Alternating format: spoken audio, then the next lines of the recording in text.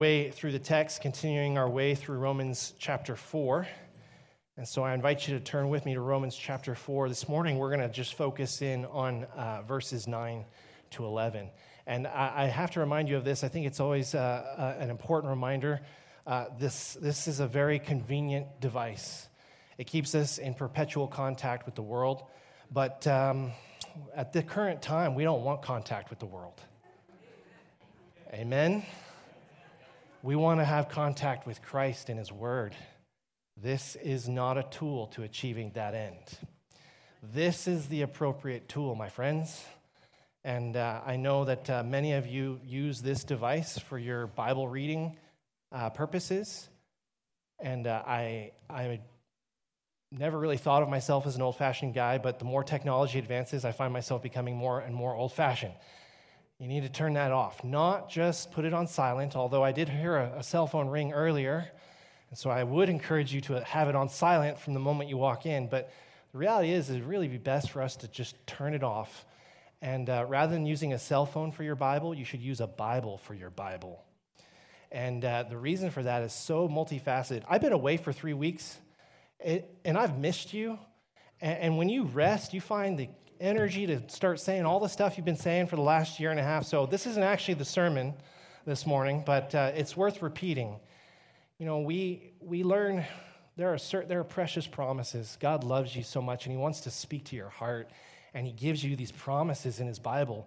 And you may not realize it, but you learn where in the Bible certain things are, and you learn where to find things on the page. We all struggle to remember chapter and verse references, but I know so many people who never did a day in Awana, never once did all the different Bible memorization stuff that those Awana kids did, and when they are struggling and God is wanting to speak to their heart, they remember a scripture promise, and they can flip their Bible right open, and they can go right to where on the page it is, not knowing the chapter or the verse reference. You don't, that's what we call tactile memory. It's a little thing they teach you when you get into education. You learn where something is. You may not remember what it is you're trying to remember, but you know where to find it. And you just don't have that same, the glass is just a piece of glass. It's not you can't flip to a certain point. You can't look at a certain place on the page. You can do that with this. You can't do that with your cell phone. And so I know some of you are here this morning and you just brought your cell phone and that's all you have to use. And that's well and good. Please use it today. But let's make it our September, fall, I don't really do New Year's resolutions either, but let's make it our resolution going into the next year. We're not going to use the digital device for our Bible anymore. We're going to use a Bible for our Bible, and let's use the Word of God. So with that said, please turn it off if you can. If you don't have a Bible and you need a Bible, we've got tons of Bibles. You can go right out in the foyer right there, and one of our deacons, Mr. Nolan Pasteur, is standing right there, and he can grab you one. He's like, whoa, he just said my name. Hi, Nolan. He can grab you a Bible if you need one, and we'll get to work. I want to just remind you of the scripture verse that we're reading this morning. We've been working our way through Romans for the last little over a year now, but we come to verses 9 to 11. I want us to just really focus in on 9 to 11. Judy read all the way from verse 1. It's been 3 weeks. I've been away for 3 weeks on vacation. I've missed you. I just miss you guys so much. I love you so much, and I was eager to get back in the pulpit. Of course, the danger is when a preacher goes away for 3 weeks, he's thinking about that next sermon, even though he's on vacation, and it gets longer and longer and longer and longer. So I worked hard to trim it down, to keep it short for you this morning, but there is so much goodness in this passage this morning. There's such a sweetness. And I pray that you'll see it this morning. Let's just remind ourselves where we are. Romans chapter 4, verses 9 to 11. I'm just going to read this, and then we'll pray, and we'll ask the Holy Spirit to open our eyes and to illuminate the text before us, and then we'll dig in and we'll get to work. So Romans 4, verses 9 to 11, it says, Paul poses this rhetorical question. He says, is this blessing then only for the circumcised, or is it also for the uncircumcised? We say that faith was counted to Abraham as righteousness. How then was it counted to him? Was it before or after he had been circumcised? And Paul answers the question. It was not, let me find my place here in the text really quick. It says, was it before or after? He says it was not after, but it was before he was circumcised. And then in verse 11 it says, he received the sign of circumcision as a seal of the righteousness that he had by faith while he was still uncircumcised. Let's just pause for a moment and ask God to help us. Would you please bow with me in prayer? Father in heaven, we just say thank you for this beautiful Sunday morning to worship you. We've lifted our hearts up to you now, Lord. We ask that you would speak to us. God, we know that in your word there are great spiritual truths, but they have to be discerned spiritually, that these truths are just not capable of being understood by the fleshly man, the man who tries to understand in his own strength according to his own wisdom, but that we understand, Lord, through the Spirit who interprets spiritual truths to those who are spiritual. And so, Father, our prayer this morning as we gather together as your church is that your Spirit would so shine upon the text of the page that we would be able to see what is there. And our prayer, Father, is that you'd open our hearts and open our minds to understand. And we pray, God, that you just strengthen our faith this morning.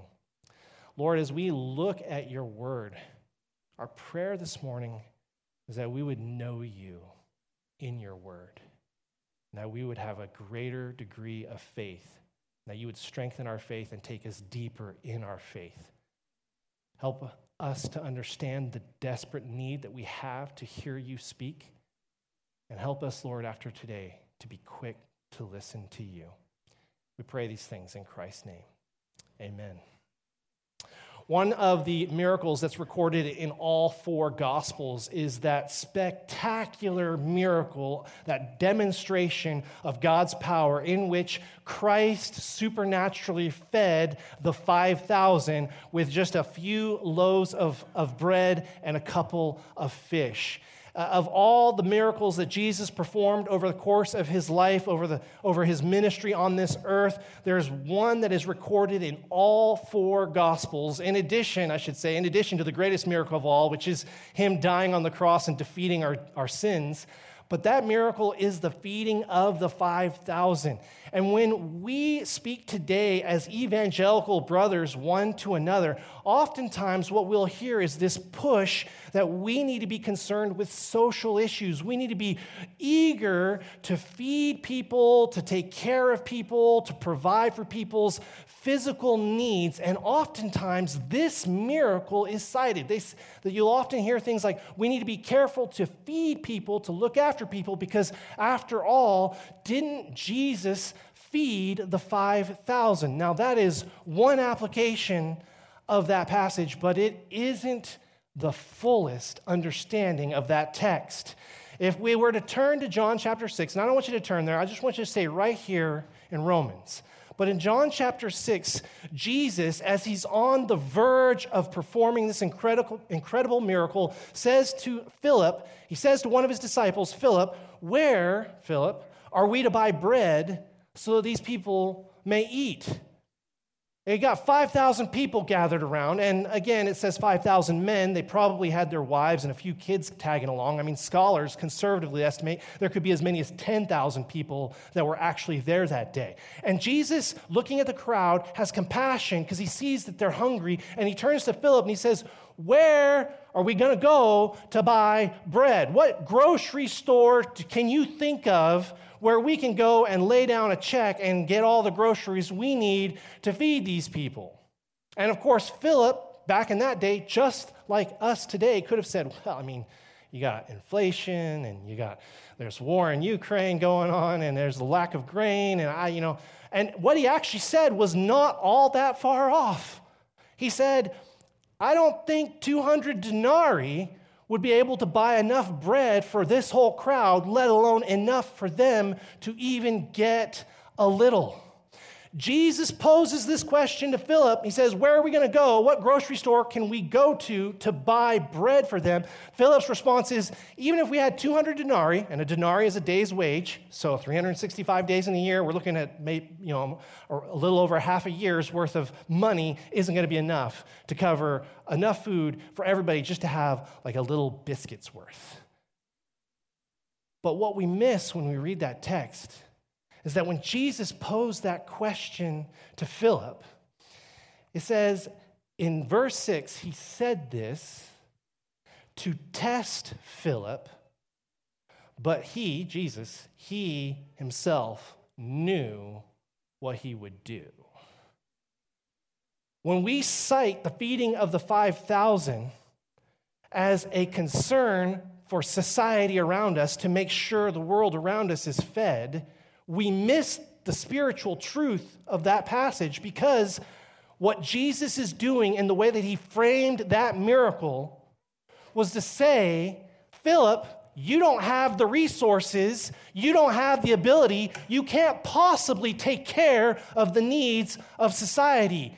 The question is a test, and the only successful answer, the only passing grade you would get is to say to Jesus, you, Lord, can provide.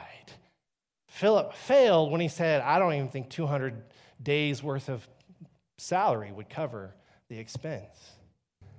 The framing of that miracle is to help you and I understand that Jesus, his provision is sufficient. He can provide for all that we need. When we confront the issues and the problems of the world around us, our response, just like Philip, is to constantly go back to our own resources and what we have, and to begin to wonder, can I satisfy this need? Can I take care of this problem based on what I have and what I can do? And the whole purpose of what Christ is calling us to is to look not to ourselves, but to look to him. You're sitting here this morning saying, Pastor Josh, what does any of this have to do with circumcision and Romans chapter 4? Believe it or not, this is the issue that the Jews are struggling with. Salvation, being made right with God in their mind, can be accomplished in their own power according to their own resources if they would but submit to the rite, the ceremony of circumcision. And the whole focus of what Paul is trying to get them to see is that you cannot do anything to make yourself right with God. You cannot be holy enough. You cannot be righteous enough. You cannot sanctify yourself enough. No matter how hard you work, no matter how hard you try, your resources will never measure up, and any attempt to try to justify yourself before God will fall utterly and totally flat. And he emphasizes it's based on faith. We say that. It's based on faith. But faith requires an object.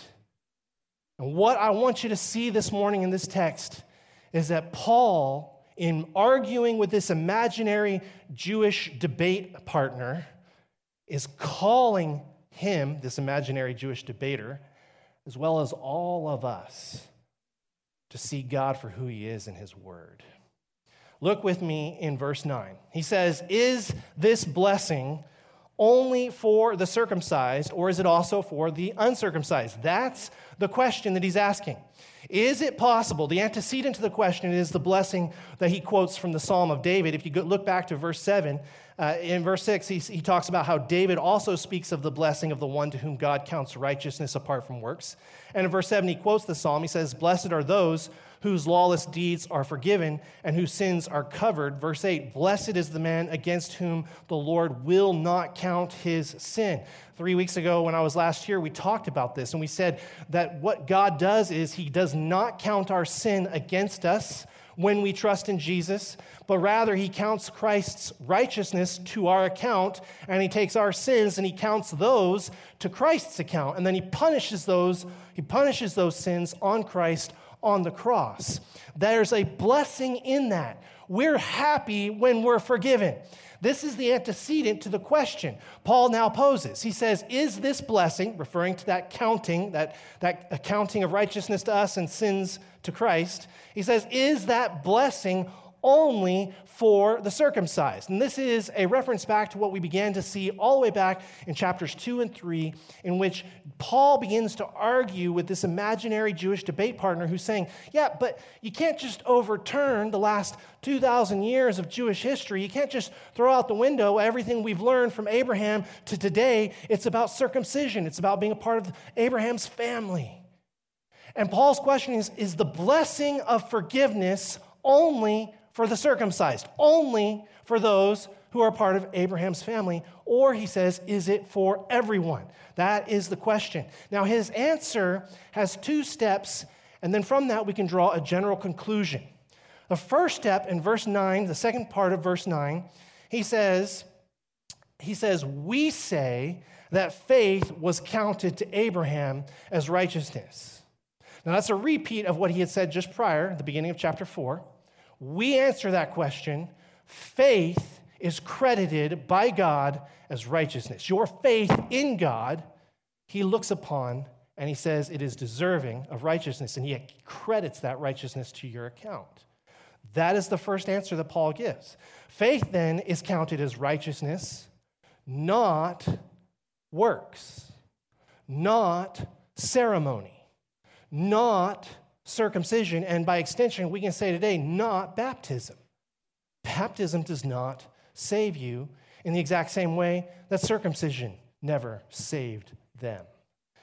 The second step to his answer comes in verse 10. He says, righteousness by faith was counted before circumcision. If you look at verse 10, he says, how then was it counted?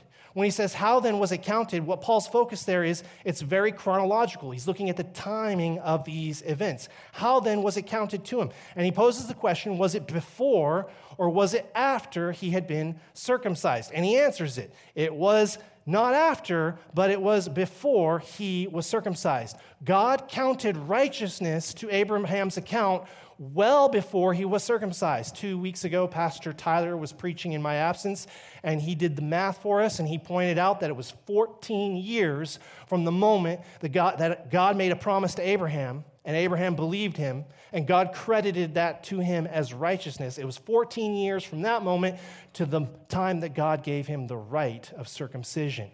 For 14 years, Abraham is walking around in God's eyes as righteous before he was ever circumcised. And Paul draws our attention to that. And this leads us to the conclusion. It's inescapable. It's before us today. The blessing of getting right with God comes before anything we do for God, or it comes before anything we do in repentance to God. Faith is what saves us. I just made a great conclusion there. But it's a dangerous one if we don't see it all the way through. Abraham believed God, and God looked upon Abraham's faith and credited the faith as righteousness. In pulpits all across this country, pulpits all across the world, the slogan is reiterated and repeated over and over and over again ad nauseum. Just believe. But there is a problem with that statement. What does faith look like? What is faith? What is the essence of faith? When we say just believe, what does that really mean? And perhaps the most crucial element missing from that exhortation, just believe, is the object in which we are to place our faith. Jesus is the one we are called to hope and trust and follow. In this particular passage, we see here, Paul is saying that Abraham did, in fact, receive the sign of circumcision. He makes the statement in verse 11. He received the sign of circumcision as a seal of the righteousness that he had by faith while he was still uncircumcised. So I can say to you today, church, believe in Jesus. Hope in what Christ has done for you on the cross. Believe that what Christ has done for you on the cross atones for your sins. If you hope in that and you count upon that, you will be saved. But let us ask the question, what does a faith in Christ look like? In Abraham's case, following God in faith meant walking with him out of his home country to a land that God promised to show him. Walking with God by faith looked like receiving the sign of circumcision 14 years later. To believe in God is to walk with him. To hope in Jesus is to submit to him. We say that it is faith that saves, but it is faith that breaks the power of sin, and it is faith that leads the believer to walking in righteousness. This last 2 weeks ago, the first week of my vacation, I went to family camp at Sunny Brae. And I had the privilege in the evening time, I was invited to go out for a boat ride. There was an individual who was there. He was from Alberta. He brought his boat all the way over, and he offered to take myself and Natalie Milne and my daughter Olive went with us as well out on a ride on his boat. And so we went in the evening as the sun was setting. It was a wonderful evening boat ride. We enjoyed ourselves immensely. And as we got out on the lake, I began to talk to this gentleman. I said, so tell me about how you came to faith in Christ. And he looked at me, and it's kind of interesting because I have a boat, and I usually do this with my boat. When I want to witness and share the gospel with people, I take them out on my boat, and we go out in the middle of the lake, and then I just shut the boat off. And then they can't get away, you know? And I just start to tell them about Christ. And so I know this tactic. I've used it many times, and once to great success. This man, we're driving along Shuswap Lake, and I said, tell me how you came to faith in Christ. And he pulls up the throttle, and he shuts off the engine, and I'm thinking, yeah, this is good. We're going to have a great conversation here. Because the wind was blowing, and the waves are smacking against the bow of the boat, and it's kind of hard to hear, but he clearly wanted to engage in this conversation. I assumed that he was a believer. He'd come to a Bible camp, not a believer. I wish I could say he came to Bible camp wanting to hear about Christ. But as the conversation progressed, it became clear that that was not actually his desire. I mean, Sunny Brae is a great deal. I'm just going to say, they cook all your food. They provide all kinds of entertainment for your kids. It's one of the cheapest options for a vacation you can find anywhere. He was there for the fun of it, not for the faith that we have in Christ, and not for the fellowship that comes by faith. He shared with me about his doubts. And that was the term he used. He said, I have my doubts. And immediately upon that statement, I assumed that what he was saying was that he wanted to believe in Jesus, that maybe he was a believer in Jesus, but that there were parts of the Christian faith that he didn't fully understand. However, as the conversation progressed, it became quite clear that he didn't actually believe in Christ at all. He shared with me about the fact that he was involved with the Passion Play. He was one of the performers in the Passion Play. And he shared with me that he was a professor at Prairie Bible College. And as a result of his ministry with Prairie Bible College and as a part of his involvement with the Passion Play there in Alberta, they had traveled to Nicaragua. And he said to me, there were people, he shared with me this story. He said there were people there with the Passion Play that were going out into the streets there in Nicaragua and were sharing the gospel after hours when we weren't putting on the Passion Play. And the way he worded that, I wasn't really sure where he was going. I heard that and I said, yeah, that sounds great. And he says, that sounds great. He says, that's horrible. He says, you notice how Chinese people are immigrating to Canada? And I said, yes, I do. I notice that we have quite a bit of immigrants that come to this country. And he said, how would you like it if a Chinese person came and knocked on your door and told you that if you didn't believe in Confucius and all the teachings of Confucianism, that you would go to hell? How would I feel about it? I don't know. I've never had that happen before.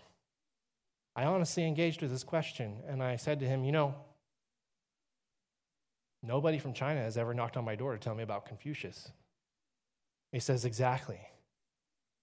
And I said to this gentleman, I said, but what if Confucius were true? Wouldn't that mean that those Chinese people who believe in Confucius don't love me enough to tell me about Confucius? And he said, okay, here we go again. If Confucianism were true, if there were such a Confucianism is a philosophy, so it's not an exact one-to-one comparison, but let's just, for the sake of argument, say there's a God of Confucius, right? If that God loved me, wouldn't he want me to know about his guy, Confucius? And if he didn't care to love me or didn't care to have a relationship with me, then obviously it wouldn't be a big deal whether or not people went out telling others about Confucius. And so I posed that to him. I said, I just think that really this is a demonstration of love and care and concern. And he said, I don't think people need to believe in Jesus, but I tell you what, he says, I do believe that when you look at all the world's religions, they're all about love and forgiveness. And this is when I began to share with him. David in the Psalms, blessed are those whose lawless deeds are forgiven. You say all the world's religions are about forgiveness. How then are they forgiven? And at the same time, justice is satisfied. I see, as someone who's looked at all of the different, not all of them, but a great many of all of the different religions of the world, there is invariably a demand for us to do more, to be more, but there is never a satisfaction of righteousness. There is never a fulfilling of justice. You try harder, you do better, and you can satisfy whatever the deity's expectations are. But do you know what the end result of that is? It lowers the glory of the deity, as though an offense against him can easily be placated. It makes him less holy, it makes him less righteous, it makes him very human. And do you know what it does to sin? It diminishes the horror, it diminishes the tragedy of sin. You see, Paul asked this question, is this blessing of being forgiven of our sins only for the circumcised? And the Jewish nation would tell you, yes, by virtue of the fact that we were lucky enough to be born into the family of Abraham as a Jew, and by virtue of the fact that we can do certain things, namely keeping the Mosaic covenant and the creme de la creme being circumcised, based upon our own resources and our own good fortune, we can be saved. And Paul says, you're looking entirely at yourselves, and in so doing, there is a diminishing of God's glory and a minimizing of sin. It is not based on circumcision. It is based on something beyond circumcision. The object for your faith is not what you can do or what resources you have. The object, the focus, the place that you are to put your faith is in Christ who justifies. That's what he's driving home there. But when he makes that statement, there are two implications that we have to see. The first is that works, that is, acts of obedience, do have their proper place in the life of a believer. Abraham received circumcision based upon the commandment of the God he was hoping in. If you say you believe in Jesus and you have faith in Christ, and Christ turns around and asks you to do something, but then your response to that is, no, I don't need to do that, who are you trusting in that moment? You are either all in with Jesus, or you are never in with Jesus to start with. If Jesus atones for your sins, and if you can proclaim and uphold the truth that it is Christ's blood on the cross which alone can satisfy, then you know that Christ is God, that he lived a righteous life, and that he himself did nothing to deserve death. And therefore, his blood is an acceptable sacrifice for your blood. His death can take the place of your death. But if you accept him as divine, if you see him as sinless, if you see him as perfect, and if you love God, would you not want to obey the sinless Holy One of Israel in order to grow closer to God? See, at this whole point, the question is relationships. Are we actually walking with God, or do we just want to justify ourselves by saying to ourselves, I'm good, I'm taken care of. I prayed a prayer 30 years ago when I went to VBS. One saves, the other one deceives. There is a place for works within the Christian life. But one of the things we see here from this passage is that we can never reverse the order. That's what Paul is emphasizing. We can never place works before faith. It must first be faith in Christ, followed by works. C.S. Lewis, in his article, The Obstinacy of Faith, he's talking about this disagreement that scientists have with believers. And he goes on at great lengths to say about how a scientist will look at the evidence and proportion their belief or their confidence in the hypothesis based upon the amount of evidence that there is to support that hypothesis. And he says that scientists criticize Christians because Christians just believe, according to scientists, without adequate justification for their faith. And he disputes that, but he makes a really compelling point. He says, in order for God to help us, we must place the entirety of our hope and confidence in him. And to illustrate it, he uses a couple of really powerful anecdotes. He says, for example, consider a dog whose paw gets caught in a trap. In most instances, if you're going to help that dog free its paw from the trap, you have to engage in behavior that seems counterintuitive and that flies in the face of all the evidence. You have to, in many instances, push the dog's paw further into the trap if you're going to spring the trap open. And no sane animal is going to allow you to do something to them that they are convinced is only going to hurt them. They're not capable of seeing that your desire is good and that you want to bless them and set them free. They just see you pushing their poor wounded paw further into the trap. But of course, we would never criticize anyone who placed themselves and their confidence entirely in that of the rescuer once they were rescued. It always looks like a shaky proposition, but in the case of rescuing those who are trapped, if they are to be rescued, C.S. Lewis argues, they must place their confidence in the rescuer. Being put into a basket and hoisted out of a flooding car up into a helicopter overhead, that's a frightening ordeal. You have to believe that that rope is going to hold. You have to trust in that stretcher that you're climbing into. You got to know that the guy who's strapping you into that does the job correctly and properly straps you in.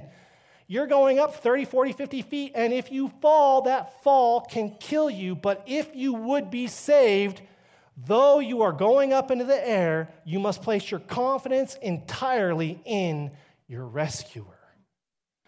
C.S. Lewis draws this out. To extract a thorn from a child's finger, a splinter, very often moms will take out a needle, and the child, upon seeing that needle, will say, "Whoa, this is not what I signed up for." It appears as though if mom is going to get that sliver out, she's going to have to dig in there a little bit. It hurts. I don't want more pain, but more pain actually is the path towards salvation. Or you might look at a boy learning to swim. C.S. Lewis says they must believe the seemingly impossible paradox that liquid water is capable of supporting their body weight. It can. If they hold their breath, they'll float. And over again, we see this. Paul says to us in Romans that there is a place for works, but it must flow from a place of faith. And that's really the beauty of this illustration. To put yourself in the rescuer's basket, to give your hand willingly to your mom, to jump into that pool of water, all require you taking steps of obedience, but if they are to be righteous in God's eyes, all of these steps following after God must be the same way that any of these other steps in which you're hoping in human rescuers have to be undertaken. That contrary to the evidence, mom digging in my finger with a needle will actually lead towards my healing. Contrary to the evidence, this guy is telling me if I hold my breath, I will float. It must come first from a place of faith. Works don't save you. But if you believe and you trust, you will step out in obedience and perform certain works. Paul goes on and he makes this statement. In verse 11, it says, he received the sign of circumcision as a seal of the righteousness that he had by faith while he was still uncircumcised. Paul uses this expression. He says it's the sign of circumcision and it's the seal of this faith, this righteousness that he had with God. Sign is what points to something else. You're driving to Vancouver and you'll see a sign on the side of the road that says 300 kilometers to Vancouver. Well, that sign is telling you the distance you have yet to travel until you arrive at your destination. The sign points to something else, but seal is a different word. It says a sign of circumcision, and he says that points to something, and he says it was a seal of the righteousness that he already had. This word seal serves as a legal protection or a guarantee. A seal is something that was used by kings or government officials in that day and age. It was something that would be placed on property deeds or on wills. It was something that you would authenticate a document with. In fact, Romans had very careful laws that prohibited the misuse of seals. Seals served as a proof of authenticity, and they were there to protect houses and properties and all these kinds of things against being taken, especially in the event of a death, by someone to whom they did not belong. A testator and a witness were required to seal a will. In our day and age, the closest thing we have to a seal is perhaps a public notary. If any of you have ever bought a house, you know you go to the lawyer's office, you've already given them hundreds of thousands of dollars, you're going to have to buy this house, you're going to sign off on all this paperwork, and at the very end, they're going to take this machine and they're going to slide your paper under it and they're going to stamp it. It's going to emboss into that paper their seal. You've already committed. You've already entered into a relationship. For the next 30 years of your life, you're going to be paying X amount of dollars every month in order to pay off that loan. You've already given thousands of dollars, hundreds of thousands of dollars in today's market in order to purchase that home. You're already in the relationship. You've signed on the dotted line, and then they stamp the seal. Paul's use of this word is not accidental. Abraham believed in Christ. It was counted to him. Abraham believed in God. He did not yet know the name of Christ. He believed in God, and it was counted to him as righteousness. And then 14 years later, a long time after he'd been believing in God, he received the seal.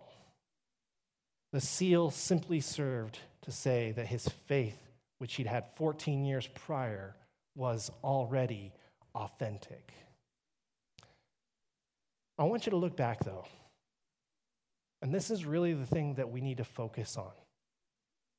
In this day and age, we talk about faith, we talk about believing, but it is all too convenient for us to ignore the one we are called to believe in. Look back at chapter 4, verse 3.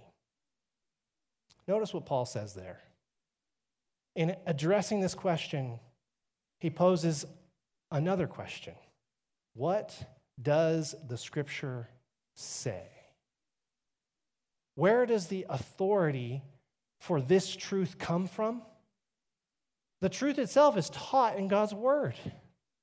You jump down a few verses in verse 6. Just as David also speaks of the blessing of the one to whom God counts righteousness. And then he quotes the Psalms. He says, who gets to have this blessing of salvation by faith? The question he poses to answer that is, tell me, what do the Scriptures say? And then he cites the Scriptures. We jump on down here, and he says the purpose of this is in verse 12, he says the purpose of this was to make Abraham the father of all who believe without being circumcised, so that righteousness would be counted to them as well. I want you to stick your finger here, and I want you to go with me to Galatians. Just flip to the right. Go past Romans, past Corinthians. If you hit Ephesians, you've gone too far. Go to Galatians chapter 3, and I want you to look at verse 7. In Galatians chapter 3, the Apostle Paul is going to be at pains to show that the heirs of Abraham, the descendants of Abraham, are people who have faith. But the reason I love this passage is because what it says about Scripture. Paul, arguing with the Galatians, who also were flirting with this idea of circumcision and embracing the Mosaic law, he makes this statement in verse 7, "Know then that it is those of faith who are the sons of Abraham." Verse 8, "And the scriptures, foreseeing that God would justify the Gentiles by faith, preached the gospel beforehand to Abraham, saying, 'In you shall all the nations be blessed.' So then it is those who are of faith who are blessed along with Abraham, the man of faith." Now, the reason why I love this is because of what is said in verse 6. Paul makes the statement, the scripture, foreseeing that God would justify the Gentiles by faith, preached the gospel to Abraham, saying, "In you shall all the nations be blessed." Well, that is a quote from Genesis, the whole event from chapter 12 to verse 17. You can see it in chapter 12, or you can see it in chapter 17. But if you go back to either of those two times in which that statement is made, that promise is made, and you look at the one who is speaking, Abraham is not having a conversation with a walking, talking Bible. Abraham is talking to God. Abraham is having a conversation with the Heavenly Father. Here in Galatians chapter 3, what Paul is doing is he is taking Scripture and God and using them interchangeably, such that when he says, here's what God says, Paul just as easily could say, here's what Scripture says. The reason why we have need to be so concerned for so many individuals who claim to be followers of Christ, who claim to be Christians, is that they don't know the Bible. They don't know the God of the Bible because they don't know the Bible of God. There is no change between who God is and what he says. You and I are fundamentally different in that we are flawed human beings, and we often say things that are mistaken. We can lie. We can say things that are patently false. But even when we're telling the truth, we can be wrong. Anybody ever watched the weather on the evening news? Now, I do not for one second believe that there's some grandiose conspiracy amongst meteorologists to just totally be wrong 95% of the time. I just think that they're wrong. They give it their very best. A broken clock is right twice a day. I mean, they're hoping for the odds to some extent. But they are invariably wrong. You see, when I speak, I could be telling you the truth. But even though I believe I'm telling you the truth, I could be mistaken. Look at how Paul attributes divine qualities to the Scriptures.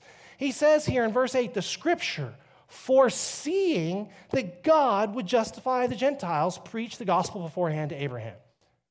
What Paul is doing is he's talking about the omniscience of the Bible. But of course, a piece of paper, a leather-bound book, is not actually alive. It's just a book.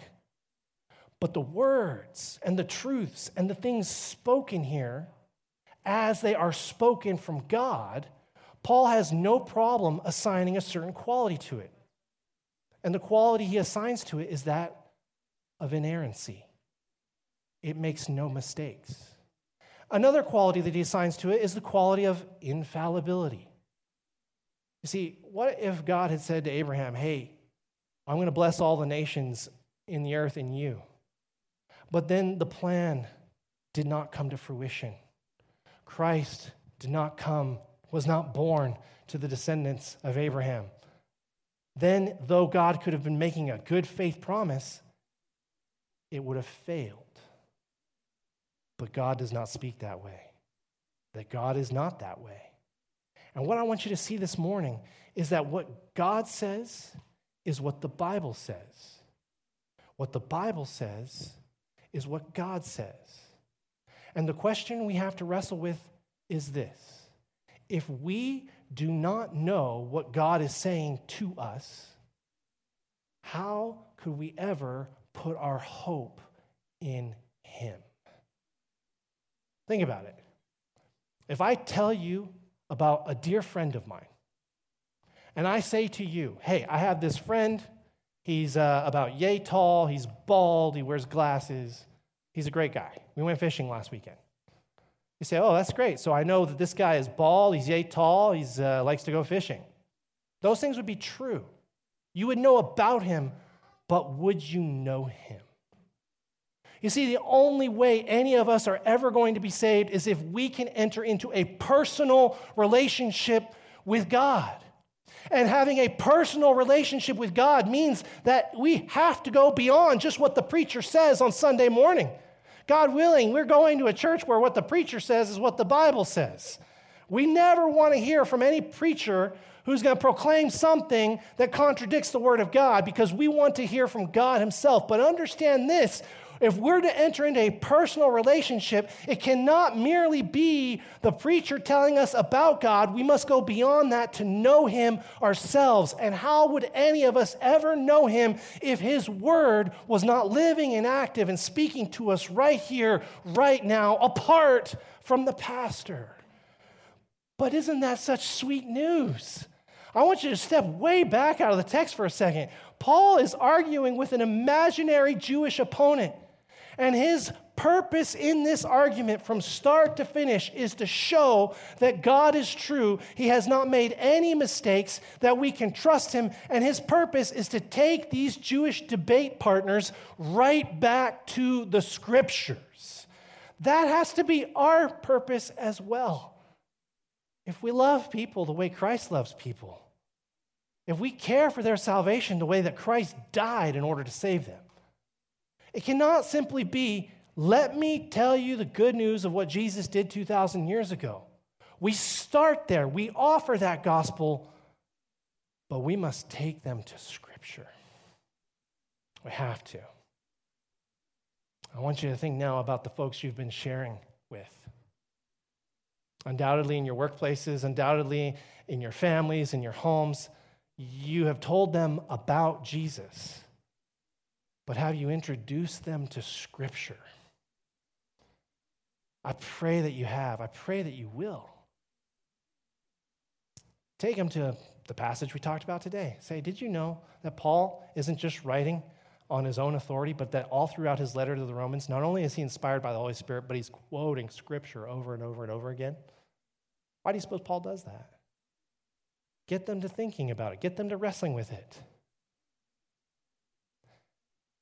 When people get saved, very often they will speak of their experience of salvation as though they've just heard the gospel for the first time. And oftentimes, there will be a dear friend sitting right next to them that will scratch their head and sort of wonder at what has just been said, because they've been there the whole time sharing the gospel. Don Whitney has a great illustration of this. He says, we can't control how lightning strikes. Lightning comes of its own accord. But we can put out lightning rods. Of course, you can put out thousands upon thousands of lightning rods and never get lightning to strike, but your chances are better with more than with fewer. I read that through a link on Callie's blog yesterday, but I thought it was such a fitting illustration. For so many of us, there's a richness and a depth to God's word. But oftentimes we want to tell people about God, and that's where it must begin. But then the next step is to introduce them to what he says. My prayer for you is that you would indeed do that. You say, Pastor, they're never going to believe. If God opens their eyes to believe, they can and they will. When Jesus fed the 5,000, he created fish out of thin air. They handed out 3 pieces of bread and 2 fish. They collected 12 baskets full. This is a God who can provide. And they picked up all those leftover fish, all those leftover pieces of bread. At no point did God stop and gather up some grain, some barley, and bake a loaf. He just created it. If you were to look at the fish, they have gills, they have fins, they could have swum. They were fully formed fish, but they never swam a day in their life. They never had a life. They were just created, fully formed, in order to feed.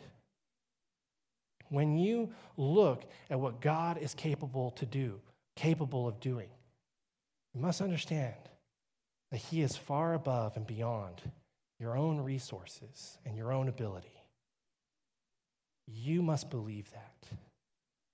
And then you must point people to him so that they can meet that God for themselves.